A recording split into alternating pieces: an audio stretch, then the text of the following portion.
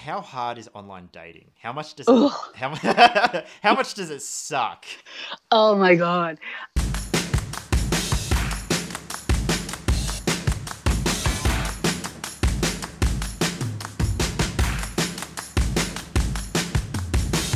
Hello and welcome to episode 6. I'm your host Kev. I thought I'd start off this episode by reading a couple of reviews. This one is from Jim R428, who says, "Love listening to your stories and chats, mate. Keep up the awesome work." Jim, thank you very much for your review. And this one is from Peed Off Man. I have enjoyed listening to a few of these and hearing stories from a wide range of individuals. Man, thank you very, very much for the feedback. If you are enjoying the podcast, please leave a review. And if you have any questions or suggestions, please leave comments below.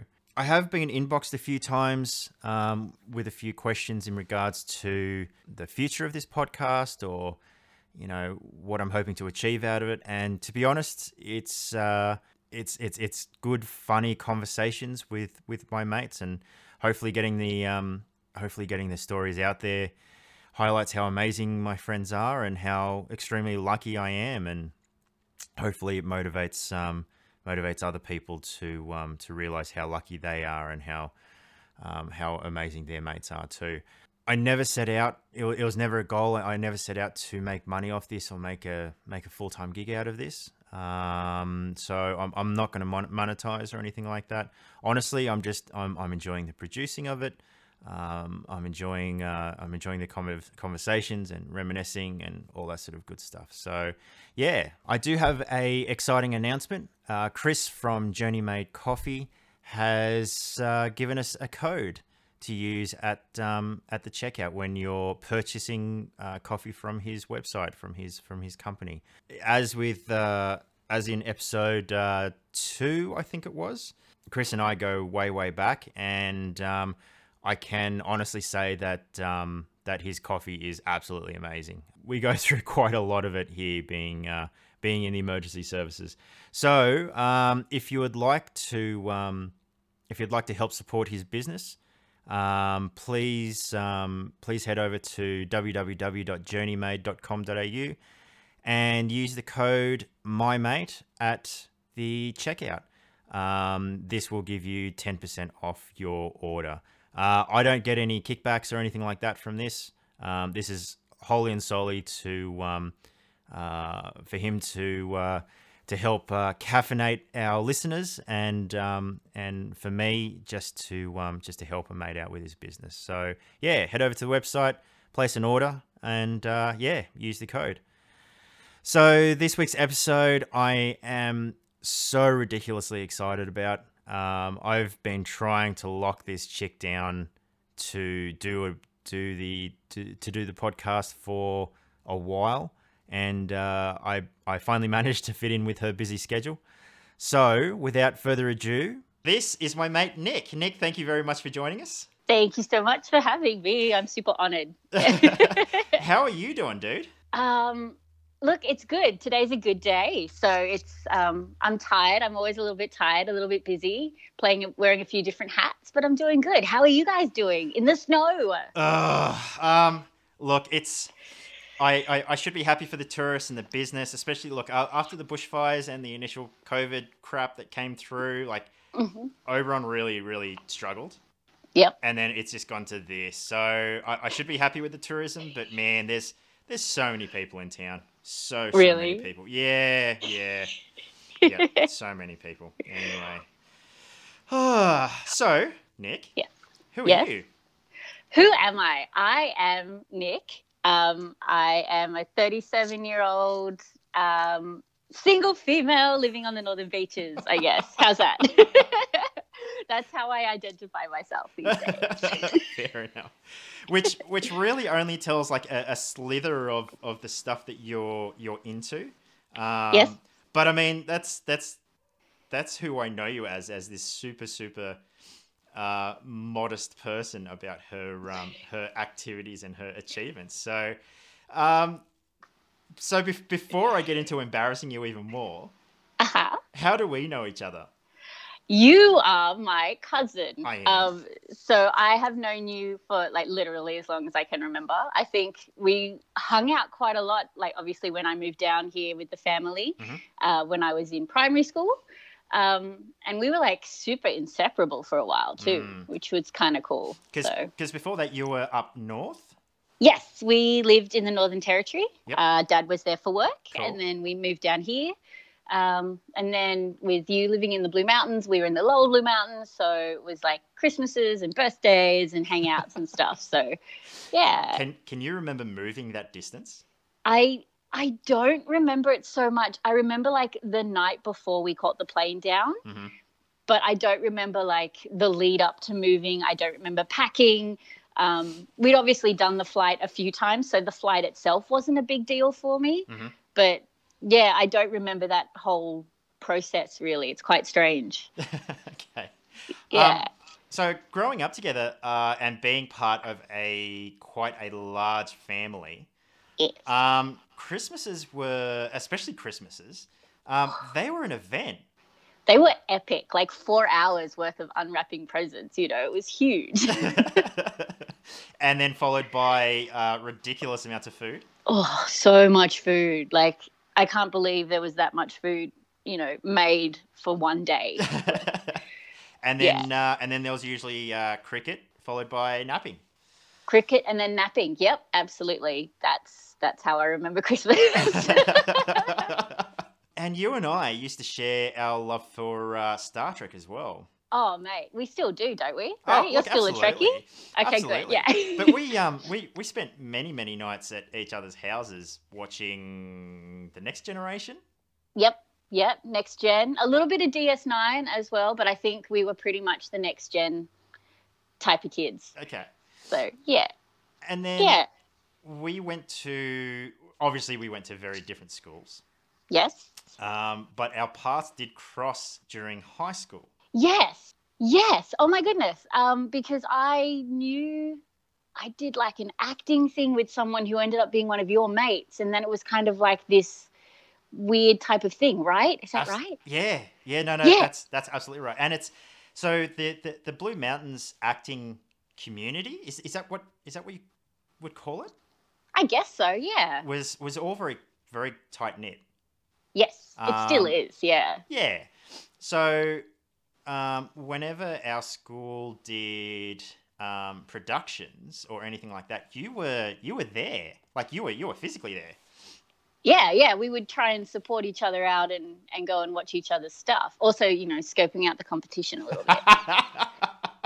So, speaking of competition, I don't know if you're aware of this or if you remember, but your friend at the time, she was the first girl I ever made out with.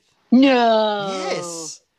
And that was, I mean, that was super late. I was a super late bloomer, but yeah, she was the first girl I ever made out with. So I blame you. You blame me? What, was it that bad that I need to be blamed? Is that it? It wasn't blamed. I remember some, have you got some of those memories that you lie awake at, they literally keep you awake. You lie awake at night and you just lie there and go, you're a fucking idiot. What was I doing? What am I doing? Yeah. Yes. So all the time. We were, all of us, a few of my friends and you and a few of your friends, we were heading down to Penrith to go watch a movie together. And I had broken my ankle playing football at the time.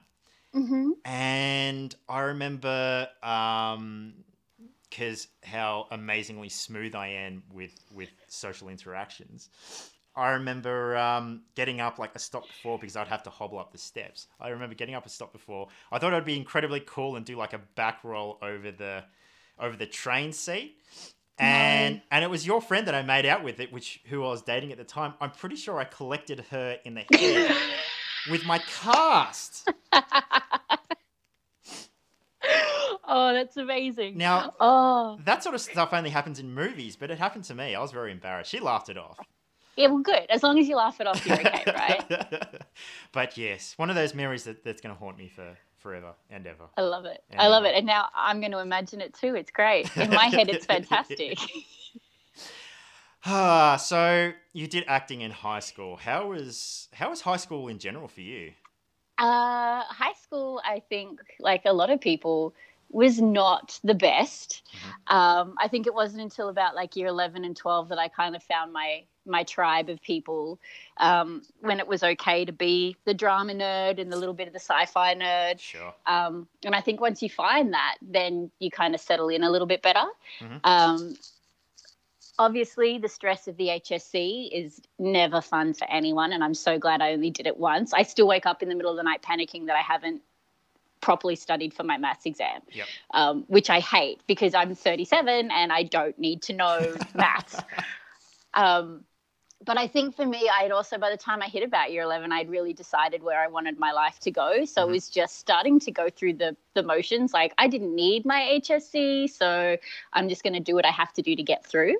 So I think it was a little bit of a frustration, like waiting for the next phase to start. But also, you know, again, I think some of the best memories I had were like year 11 and 12 with my mates kicking around. So, yeah. I think you're probably one of the only people, or some of the only people that I know that your interest in high school, you continued on after school. Yeah, I'm really stubborn like that, I think. Like, I kind of picked my path and I stuck with it, and now it's at the stage where I can't imagine doing anything else, you know. So even the thought of like, oh my God, what am I doing with my life? I need to change. I can't. Like, this is what I do and this is who I am. So, you know, that's it. Okay, so you wear a ridiculous amount of hats, both figuratively and literally. And you're probably going to be the better person to explain, because I can probably explain a few of them. I don't think I'm going to do them justice. So I know how much you hate talking about yourself. Yes. So take a deep breath and start with hat one. Okay, so hat one, after high school, I guess we'll go chronologically as well. I studied acting at university, and I did a 3-year acting degree, and then kind of started to work professionally through that career. And then through that career, I kind of expanded and evolved, and now I'm actually training and working as a stunt performer. So I've taken kind of a long way to get there, but that's where I am at the moment. And I think it's probably the most exciting part of my journey for me so far. So the acting gig, how was that for you? I think, like, I love acting, and I think if I had my dream life and my dream career, I would be doing Shakespeare every night, you know, because that's my passion, really is on the stage and in the theatre. But to be a successful actor in Australia, not only do you have to have the talent and the love, but you have to have the hustle. And I think at the time, just coming straight out of high school, then straight out of uni, I was still so unsure and so self-conscious that I didn't have that hustle, you know, and it's taken me a long time to kind of get to that point where I'm okay to kind of toot my own horn a little bit. But yeah, it was a struggle for me because, yes, the passion is there, and yes, I know I am talented, but I just didn't have that hustle to really take myself to the next level with that. How hard is it being a female in the industry? In the industry as acting, I think obviously there's still a ways to go, but it's definitely, as an actor, it's quite fine. You do have male and female roles. In the stunt industry, it's really starting to open up, which is super exciting. I train with a lot of incredible women that are incredibly talented, and they are starting to get that recognition, which is amazing. So, yeah. How cool is it seeing the I don't know what you'd call it. It's almost like a wave of coming from nothing or very, very little to something that's so well recognized. Obviously, it still has a very, very long way to go, but I mean, you're essentially part of that wave. With women in stunts, yeah, I would like to think that I have a little bit with that. I mean, it's incredible that they now have the opportunities in film to be those lead roles. Like, you've got Scarlett Johansson and Heidi Moneymaker doing all the Marvel stuff, and You've got Zoe Bell, who's just recently did all the stunt coordination for a Quentin Tarantino film, which is, super exciting. So just to kind of be even on the edge of that is really great. And it's really inspirational as well. Like, you've got all these incredible, strong women doing amazing stuff. So, yeah. And I guess that's something that people don't realize, that by having more opportunities for female leads, you also open the opportunities for not only a lot of is stunt classed as a support role? I kind of think of it as like a side-by-side symbiotic type of relationship that we have. So you can do background stunts all the time as well, like people falling over, people being massive fight scenes and all that kind of thing. Or then you've got those really great doubling opportunities where you do have the lead female who also needs to be able to kick butt. So even just having the opportunity to be in the background is fantastic on a day-to-day basis too. But yeah, to have these lead female roles that, Atomic Blonde and Charlize Theron, like, she kicks butt. Those scenes are epic. And yeah, to know that is a woman doing all of that as well and not a dude wearing a wig is really, really exciting. Hang on, how often was it dudes wearing wigs? I would imagine at the beginning it was almost all the time. Wow. Because it wasn't, a women's thing, and there were women involved, but, I guess there was that mentality of, woman can't do that, or she can't be a driver or whatever. Sure. So there's a lot of those glass ceilings that have been broken to allow this next wave to kind of come through with a little bit more ease, which is great. That's so good. Yeah. Should there be more recognition for stunt work in general? Say at the Golden Globes or the Oscars or something like that? Look, I think so. And I think it's, again, back when it was all first happening, stunt people weren't acknowledged. It wasn't a thing. It was always the actor doing all the performance, when really we know that wasn't the case. But I'd like to think that not only are we doing a hard job physically, but there's also a lot of acting and a lot of performance involved. So, I mean, if we're going to give awards to catering and accountants, why can we not give awards to actual performers as well? Which is why I haven't watched the Oscars for the last few years, because I would like to see there be a stunt category or a few different stunt categories as well. So, sure. I mean, I couldn't imagine it would be a very big stretch for the Oscars to add that category. No, absolutely. And when you look at a film like Mad Max Fury Road, which was epic, it had 327 stunt performers in it. So surely one of them, at least, could get something, Oh, absolutely. Yeah. And then with the push for more John Wick-esque movies, and, like you said before, like, your Scarlett Johanssons and stuff like that. Yes. Yeah, definitely, for sure. Yeah. So with the stunt work, is there anything that you particularly specialize in? At this point, I'm still quite green. I've only been graded for about a year or so. So I've not yet found my specialty. There's things that I'm super interested in and I would really love to explore further. Fight work and weapon work is definitely one of them. I'm also kind of taken to driving a little bit, which is exciting. Hey. I'd like to see where that goes. I mean, I'm at the basics right now, but that would be interesting to see where that can progress. But, in stunt years, I'm only like 27. So I've got a while to kind of branch out and find my niche a little bit more too. So fair enough. Yeah. The hardest thing I've found with driving is looking tough while doing it. There's many photos of me doing like at the track or something like that. And it's this amazing, like, quick pan of the car with the blurred background. And it looks like I'm going a million miles an hour. And here I am, like, wide eyes and tongue poking at the side. And the concentration tongue. It's not a good look. Yeah, absolutely. I tend to kind of get a little bit of, like, duck lips going on when I'm concentrating, too. For some reason, that's, like, my tough face. So I need to work on that a lot. Have you... So you said you do a little bit of weapon work. Is that like hand-to-hand sword stuff, or is that firearms, or both, or? Yeah, so way back in uni, we did a semester in stage combat. So that was predominantly the weapons that you would see in a Shakespeare, lots of big rapiers and swords and stuff.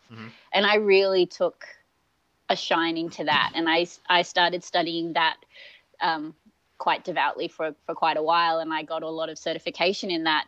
So I love weapons, I love swords, I love all that sort of hand to hand is great too. Absolutely, there's always room for that, but I love a big flashy sword fight. Very, very cool. I think that's great. So I would love to be able to play with that more. Do you have your own little collection of swords and stuff like that? Although I don't think technically we're allowed to in Australia, are we? No, we can if mine are like 4-stage, so they're not sharp, which is the most important thing. Yep. Yeah, I do have some. I would love to get more, but again, it's one of those things like stunts is quite an expensive endeavor. So yes. Where do I have to put my money first? Yeah, absolutely. I've got a couple of props that I use for photo shoots, for like cosplay photo shoots and stuff like that, and. Yeah, like you can buy the really cheap katanas, and then you got like the next level stuff, and it's like, you use them once a year. Is it really worth it? Although it looks amazing on camera, and no, I hear you. And then firearms is a bit of a funny one because there's such a stigma attached to prop weapons, which I kind of agree with, but it also makes it extremely hard for the innocent people like you and I that, want those prop firearms to, do photo shoots or do whatever, and we can't. Yeah. I mean, you've got to have a license, and you've got to have all the signed forms and everything every time you pull it out of its little case. We have, there's some great armorers here in Australia, and I really respect what they do, and I don't think that's something I would really ever be able to get into, because not only do they know about them, they know how to like load them and make it look real and do all this sort of stuff, and it's almost like it's set little specialization. So sure. Yeah, I'll leave that to them, and I'll just swing my swords. Do you remember in high school there's a very small production that our friend did with the firearms?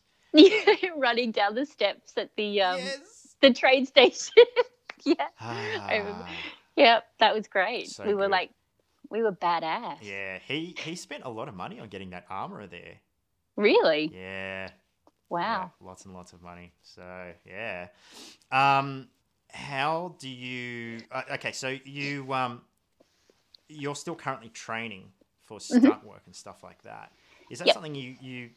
I mean, I've never honestly heard of it. Is that something that's very, very common, or is it there only like one or two places you can go? There's a few places that are popping up now where you can actually go and train with other stunties and work on stunt specific stuff.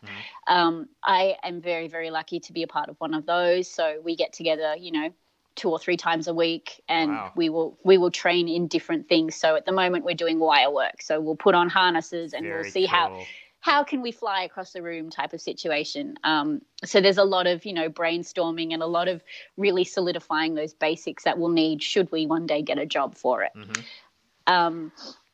Other than that, like before these places existed, it was really a matter of like trying to find a stunt coordinator and have them help you through all the different levels to get to a grading. So again, I'm really lucky to have come into this at the time that I have, that this place existed and I was accepted in, and, I am part of an amazing team of people that love to get together and just play and see what we can come up with. So, yeah. Being part of the industry, has it taken some of the magic away from just losing yourself in a movie, or do you appreciate it even more because you know how much work's gone into it? Yeah, I think you appreciate it even more. Like if I'm watching an action film, I'll watch it once for fun, and then I'll go back and watch it again to see how they did everything. Yeah. So yeah, I mean, you also get that extra level of appreciation, and normal people. I apologize for that one. But the usual cinema goer would just watch something and think, oh, that was really great. Whereas we're like, did you see? Oh, that's great. So we get a little bit more excited, I think, than other people would. Sure. Yeah. How fit do you have to keep yourself in the industry? Because I mean, look, there's obviously the wanting to look your best in front of the camera, but a certain fitness level is needed almost for a safety aspect to do with stunt work. Absolutely. And it's a tricky line to cross, I find, especially for women, because a lot of the time the women will be doubling, are usually quite lean as well, because they want to look their best for camera. So we not only need to be lean, but we need to be lean and strong, but not look too muscly. And, so it's a really fine line. So, yeah, we do a lot of parkour for our conditioning as well. Because Really? That's so cool. I'm not very good at it, but I do it. Uh, we do a lot of that kind of thing because it's body conditioning, and it allows the body to move and work on your mobility so you're strong, but you don't look like you lift weights every single day. Sure. Yeah, and it's all about safety. Like, you need to know that your body can take 20 takes of being thrown to the ground, and you need to have that conditioning, and you need to know how to land and not break things and all of that. So, yeah, there's a lot of fitness involved. So, yeah, which I lost during ISO. But that's okay. Okay, so I was going to ask how often is it just gym work, or do you do other stuff? So I luckily actually enjoy working out at a gym. So I do weights and I do cardio. But again, we're really lucky. We do a lot of conditioning and a lot of parkour stuff at the gym. So every session will start off with about 40 minutes worth of conditioning drills and, oh, let's run this course, all right, everybody up the wall, up the scaff, that kind of thing. So it's a little bit more functional training. Yeah, again, like the amount of bruises I get from those kind of sessions is unbelievable, but that's okay. That's very cool. I'll have to come down there once this whole isolation thing settles its ass down. I'll have to come down and take some photos because that sounds amazing. Yeah, we've got a great setup. We've got, scaff in the corner that we can change and manipulate to look like different things, and we've got vault boxes and big mats and big walls and stuff. So, which also helps us if we need to rehearse a gig for a show, we can be like, okay, well, let's pretend this wall is here and we're falling off this and we're doing that. So, it's a great multi-purpose space that we play in. So not wanting to spread yourself too thin, I take it you predominantly are in front of the glass and not behind it? Yeah, I mean, again, one of the things that we get to do a lot of is kind of shoot and review work. So we at least understand how it's going to look from the other side. There's no point in doing a gag if it's not going to look good at the end, right? Sure, yeah. So, yeah, we do a little bit of that shoot and review stuff, but I'm still really honing in that skill. Like, it's a massive skill to have, how to shoot an action scene and how to know what's going to look good and how to sell stuff. So some people have a great natural instinct for it, and it's something that I'm just really, again, trying to hone and focus in on too. But, yeah. And some people make it look incredibly easy to shoot everything. I mean, I've done a couple of promos now, and it's mind-blowing. You have to nail that take, and whether or not it takes one take or 20, you have to nail it. And if you don't, I'm having to go back and do reshoots on a coffee promo, like a coffee promo. How these people do it, like it starts giving you an understanding of why things take so long and why the budgets are so big and why the crews are so big and all that sort of stuff. It's very cool.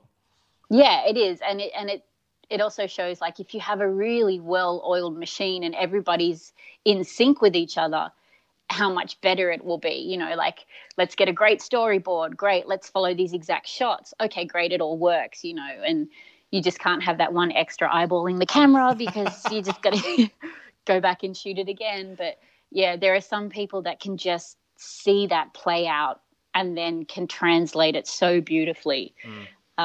And it's amazing to watch that skill. As a person being in front of the camera, is it a huge effort for you? Are you naturally extroverted and quite happy being in front of the camera, or is it something you've learnt to do, or technically you're an introvert and you're just really pushing yourself? Or so I heard once that there's two types of actors, right? There's the actors that are massively extroverted and so comfortable in front of the camera that that's their home, and then there's the other ones who are so introverted that they love that switch to turn into extroverted in front of the camera. And for me, it's that kind of situation. Like, I'm not a crazy introvert, but I'm not comfortable being the center of attention, but being in front of the camera allows me to kind of fulfill that desire that people get to be the center of attention, if that makes sense. It does. Yeah, so like I love slipping into a character and becoming, you know, a particular badass for 2 hours and then taking off the costume and then I'm me again. You know, I love finding those characters and finding their motivations and how they would stand and how they would react. And that to me is really exciting because I can disappear from being me and become someone else for a while. So is that your a little bit of escapism? Yeah, I think so. I think it is. And I've found that there's been a few times where I've taken bits of characters away with me and tried to implement them in my life because I'm like, oh, I really like the way she deals with confrontation, for example. Can I take that on and be that person a little bit more in real life? So, yeah. Have you, I take it you particularly like Charlize Theron. Have you watched The Old Guard? I have watched The Old Guard. What did you think?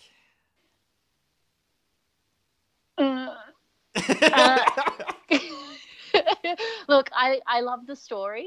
I really want to read the graphic novel. I'm super intrigued by it. I was disappointed in the film itself. Okay. So let's just say that. I think there's so that particular movie, you can really tell when movies are made with the intent of it being made a trilogy or a series or something like that. But if you read the graphic novel, I think that you're going to be disappointed in the movie more because the graphic novel's really good. Really? Yeah.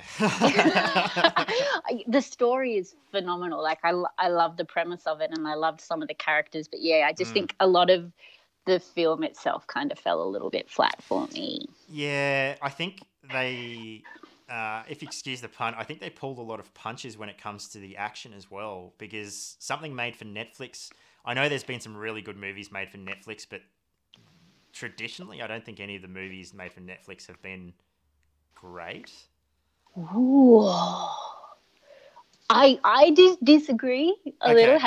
Did you see Extraction? I have. You liked it? You really liked it? Oh, I loved it. Like that was the action for that for me was on point. Well, I mean the movie was directed by like one of the best stunt persons in the industry, so it better be. And I mean, look, there's Chris Hemsworth as well, which is all sorts of fantastic. So fantastic. I love that. Yeah. Extraction, I thought the story was a little bit shallow, but yes, you are correct. The action was incredible. Have you seen the behind the scenes of it? Yeah, like the way they shot. Oh. So good. So great. You know, like I really do love the films like that really push the envelope and are like, oh, we've never done anything like this before. Let's see if it works. Yeah, let's strap a dude onto the front of a car and drive him around at full speed. Right? Phenomenal. So, yeah, and I really think it paid off for them with that film. I thought it was exciting. And if a film leaves me breathless like that one did, like I think it did well, you know? Like there were moments when you're actually like holding your breath because of the action going on. So, yeah. Okay, so really, really hard question time. Okay. Top 3 movies. Your top 3 go-to movies. I can't even do that. Like I think I have like maybe a top 20, but then it's all like genre specific. Okay. And like there are films that I will love to go back to over and over again. And then there are films that I saw once, completely smacked me sideways, and then I'll leave it at that. So that's a question that I can't answer. There's a few that like ping off the top of my head for sure. Okay, name them. The Martian. Oh, with Matt Damon. Matt Damon. Loved it. Loved the book. Loved the movie. Thought it was amazing. Okay. Mad Max, the Fury Road one. I loved it. Sure. Again, like left me absolutely breathless, like incredibly breathless. But then I have my favorites, like, oh my God, The Princess Bride. Like, how is that not in anybody's top 10? Like, I love that movie. So. and then I forget ones, and then someone will mention, I'm like, oh yeah, that's one of my favorites. And then someone mentioned something else, like, no, that one's better. And yeah, I can't. What about you? Top three, go. Look, I'm one of my go-to movies is a movie called 13 Hours, with John Krasinski. For whatever reason, I've watched that and rewatched that a trillion times. The action in it's great. Black Hawk Down, a lot of military movies, stuff like that. But in saying that as well, like I'll watch it if I need something else in the background or something like that. But I find myself quoting movies like Bring It On and 10 Things I Hate About You, and Mean Girls and stuff like that. They have to be some of the most quotable movies ever. 100%. And it's really funny because you automatically click with someone if you're in a social setting, and just inadvertently just quote one of those movies. You'll always pick that person that in the room that will look at you and smile knowingly. Yeah, and it's like, now we're best friends. I was in a business meeting once. And I can't remember exactly. I can't remember when it was, but I was asked. I was explaining something to some superiors, and one of them asked, like, how do you know all this? And my automatic reaction was, I said, I know this because Tyler Durden knows this, and no one got the reference in the business, in the boardroom, dead quiet, all looking at me blankly, and I was like, didn't mean to say that, but nice to know where we all stand. That's awesome. Yeah. Fight Club. Fight Club's another amazing movie. Yeah, it was. The book's better. So, how do you support yourself? That's a tough one. So obviously I need flexibility with my job in case I happen to get the call, oh, hey, we need you on set type of situation. So I have spent my entire adult life working minimum wage jobs and, just getting by with that. I've done hospitality. I've done, barista work. I'm a receptionist at the moment. I've done everything. So that's the one tough thing, like a lot of people base success on how much money's in your pocket or the type of holidays that you go on every year, and that's just not the kind of life that I have. Yeah, so that's the one tough thing. It would be great to be able to do both, but you can't. So. Oh, absolutely. Yeah. How hard is the industry and the job situation and your romantic life? How is that all weighing on your mental health? Okay, so we're not even going to discuss the romantic life because it is non-existent. But I mean, obviously COVID hit everybody this year. Sure. The performance industry in Australia took a massive hit from it, and it is still reeling from it, which is very tricky. JobKeeper, for example, and JobSeeker really didn't assist any of the freelancers or any of the sole traders within the performance industry. So I've got friends who haven't seen a paycheck since, March, which is really tough. Yeah. And unfortunately, our current government doesn't really like to support the performing arts industry either, which, you've seen funding cut for years before this time anyway. So it's quite a difficult industry to be a part of. And yeah, it really does. There are so many times you sit down of an evening and you're like, what am I doing with my life? Why am I doing this? Why don't I just go out and be an accountant, and then I won't stress and I'll have money and it'll be great. But as with anything, once you find your passion, you've just got to stick with it, right? And through the good and the bad, and hopefully it all comes good again. So. Yeah. Well, I think it says a lot about your character as well that you have stuck with it. I mean, like you said, it's probably one of the hardest industries, and it has very, very little support and very, very very little recognition. And I know it's all getting better, but it's still an incredibly hard industry to be in, and you're still in it and you're still kicking ass at it. So. Oh, look, like I said at the beginning, I'm very stubborn, but yeah, I think again one of the things that makes the industry so great is the camaraderie that we have, and everyone's just kind of doing what we can to help each other out and push through. Like when COVID hit, a really great Facebook page came up, and it was just a bunch of, I think they called it Arts Tasker. So it's just a bunch of people who are like, hey, if you need handiwork done around the house, I can do carpentry. So I'll mow your lawn for you. So it was just kind of, helping each other out while in between the paychecks. Yeah, and it is starting to pick up again, which is fantastic. We're getting some more films out here, which is really great. But again, unless we get that really great sort of base from our government and from the people in power, you're kind of sitting on a little bit of a powder keg as well. So, yeah, absolutely. Yeah. So I take it this is basically what you do in your spare time. You work, eat, sleep, and then train, or? Yes. So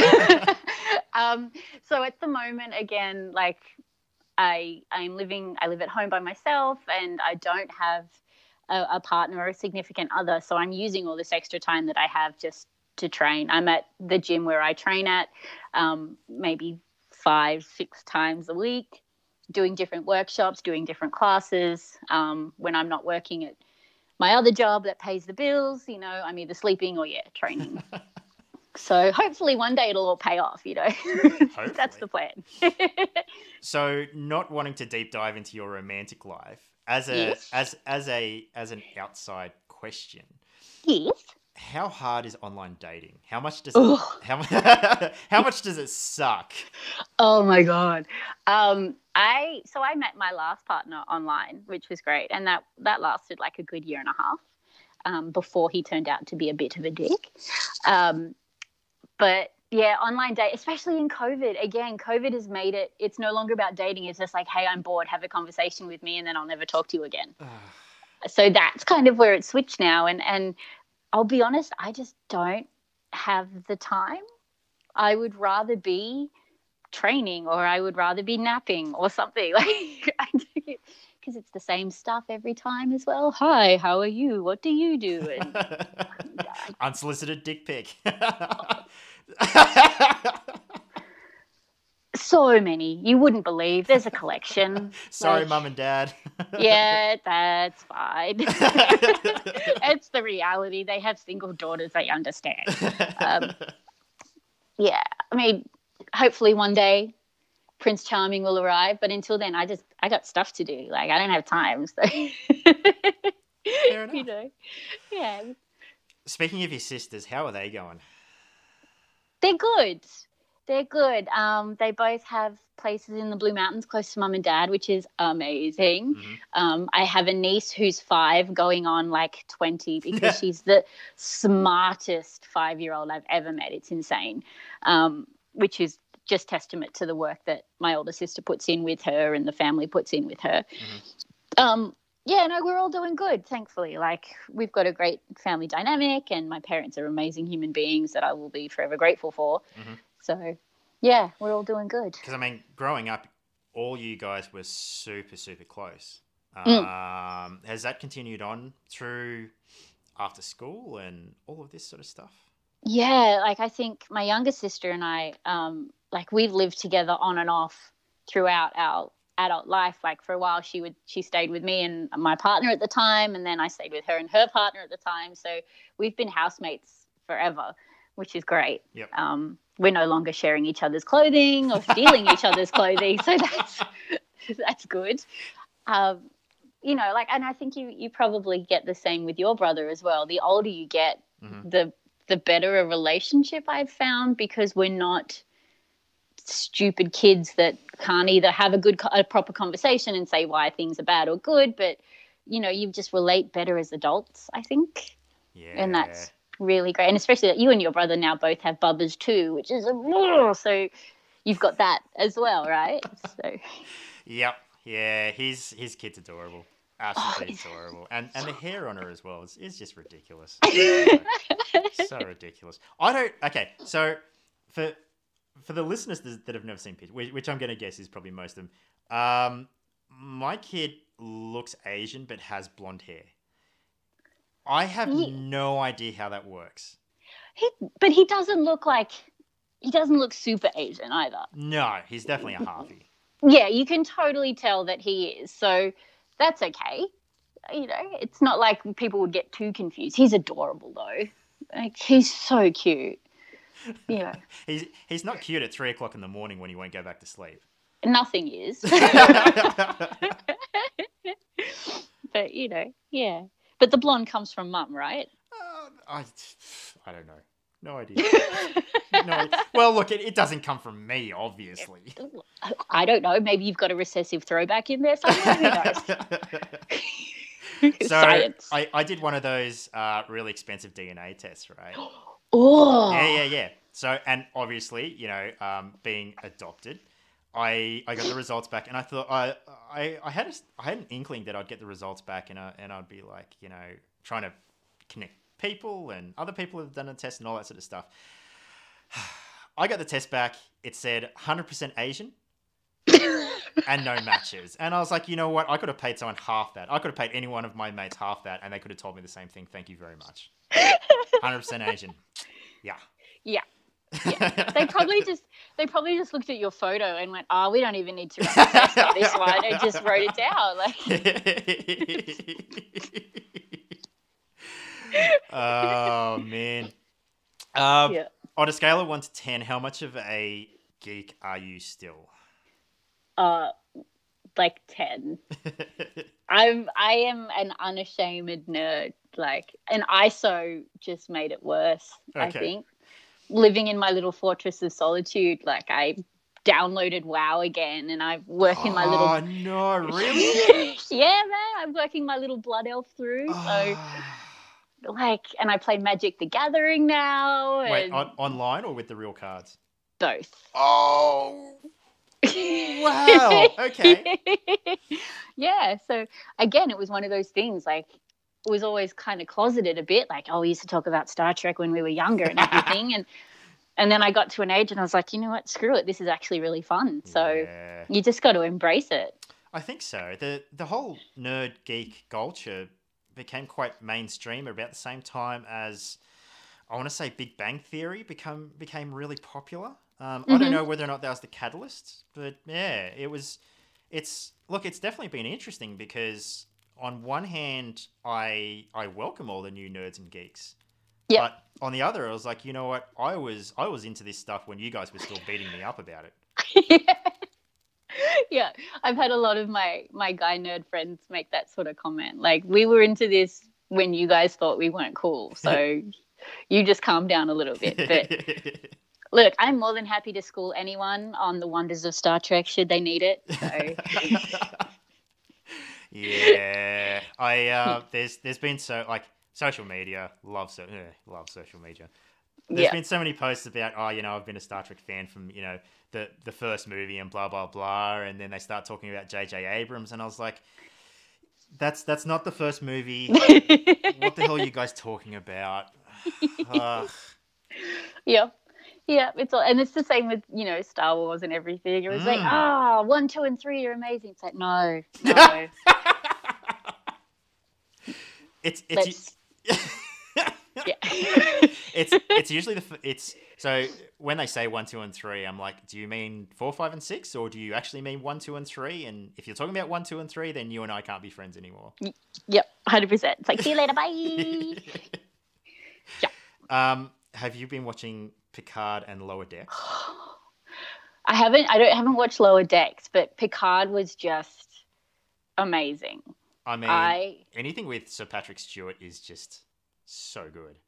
Oh, but just to see all of, you know, like there was Riker and Deanna Troi and Data, and it was just so great to see all these new characters mixed in with these amazing old ones. And yeah, I loved every bit of it, and I can't wait for the second season. And yeah, there was a scene in one of the episodes of Picard where Picard went to go and visit Riker and Troy, and Riker yells back at Deanna's yelling at Riker, and Riker yells back, "Stop yelling at me!" And it's the whole dynamic, and I will unashamedly say that I shed a tear because it was such a beautiful moment, and to have Riker back, especially because like Picard was always with Riker and yeah, vice versa. It was just such a beautiful relationship, and I don't know, I miss TNG.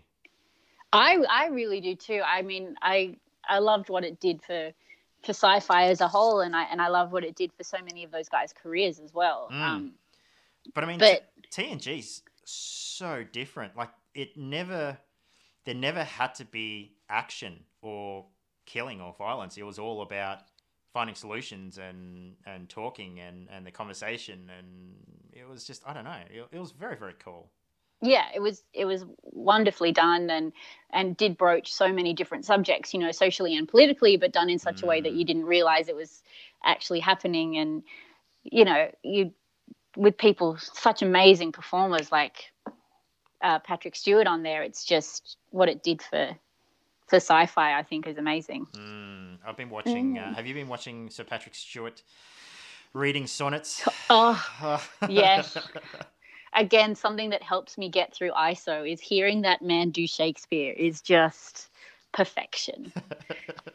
It's so 100%. good. Oh, yeah. And I love it when he's like, I don't even know what this means, but okay, let's go. It's great. He is still extremely humble about himself. Like he definitely doesn't take himself too seriously, and that's really, really good to see. Yeah, I definitely agree with that. And I mean, there's a fantastic documentary on Netflix called The Captains, and he talks about how petrified he was at what he was doing, and he didn't want to do any more than a couple of seasons because he wasn't a TV actor. He was a stage performer, and it was such a strange medium, and he hated it. And just to hear someone say that is really humbling and really great, that, you know, not everybody has an amazing experience, even though it looks so good in the final product. So, yeah. And then on the flip side of it, you watch conversations on YouTube with him and Hugh Jackman about him being circumcised. Yes, you do. Which is fine too, I suppose. So Nick, we're almost in September. What are you doing for the rest of the year? What's on the cards? I don't know. I need to do my Christmas shopping soon, I suppose. Oh God, that's right. Yeah. Look, I mean, it's... Someone told me the other day it's only X amount of weeks till Christmas. I almost punched him. Right. It's like something 15 Fridays or something crazy. Like, you're welcome. I don't know, man. This year I am really excited, like everyone, to see the tail end of it. I think, like, riding out the rest of this pandemic and hoping that it's going to settle down. You know, I would love to get some work on set before the close of the year. So we'll see how that goes. But for me, get up, eat, train, go to bed. That's life. And keep on moving forward. Keep on moving forward. That's it. That's all you can do, really. Yeah, that's it. Yeah. Well, look, I'd very much like to have you sit on our round table for a Q&A session, especially because I just realised that not only are you my first family member on here, but you're also the first female. I noticed that. I was like listening to some of your stuff last night, and I was like, wait, is this Chris, a Christine, or a Christopher? Yeah, I'm, again, incredibly privileged. Yeah, so depending on which weekend, he identifies as both. Good to know. Yeah, look, I've got a few female friends, but none of them are willing to be on a podcast. So thank you very much for that. Looking at my analytics as well, 50% of my audience identifies as female. Awesome. Yeah. So, which yeah. I was completely blown away with. So, which is very, very cool. It is very cool. Represent. Oh God. So Nick, thank you so much for joining me. So thank you so much for taking time out of your busy schedule. Thank you for having me. Again, super honored and kind of still surprised as to why I'm here, but thank you. It's been super fun. So thank you very much. And hopefully once this crazy, well, I'd like to say once this crazy year finishes, but look, once this current situation calms its ass down, we'll have to catch up for some bad food and some maybe some TNG watching. That sounds amazing. Yeah, let's lock that in. Make it so. And with that, that was awesome. All right, Nick. Thank you so much for joining me. Thank you. I'll catch you later. Bye. Bye. The opinions or views expressed in this podcast are personal and belong solely to the host or guest and do not represent those of the people, institutions, or organizations that the host or guest may or may not be associated with in a professional or personal capacity unless explicitly stated. Any views or opinions are not intended to malign any religion, ethnic group, club, organization, company, or individual.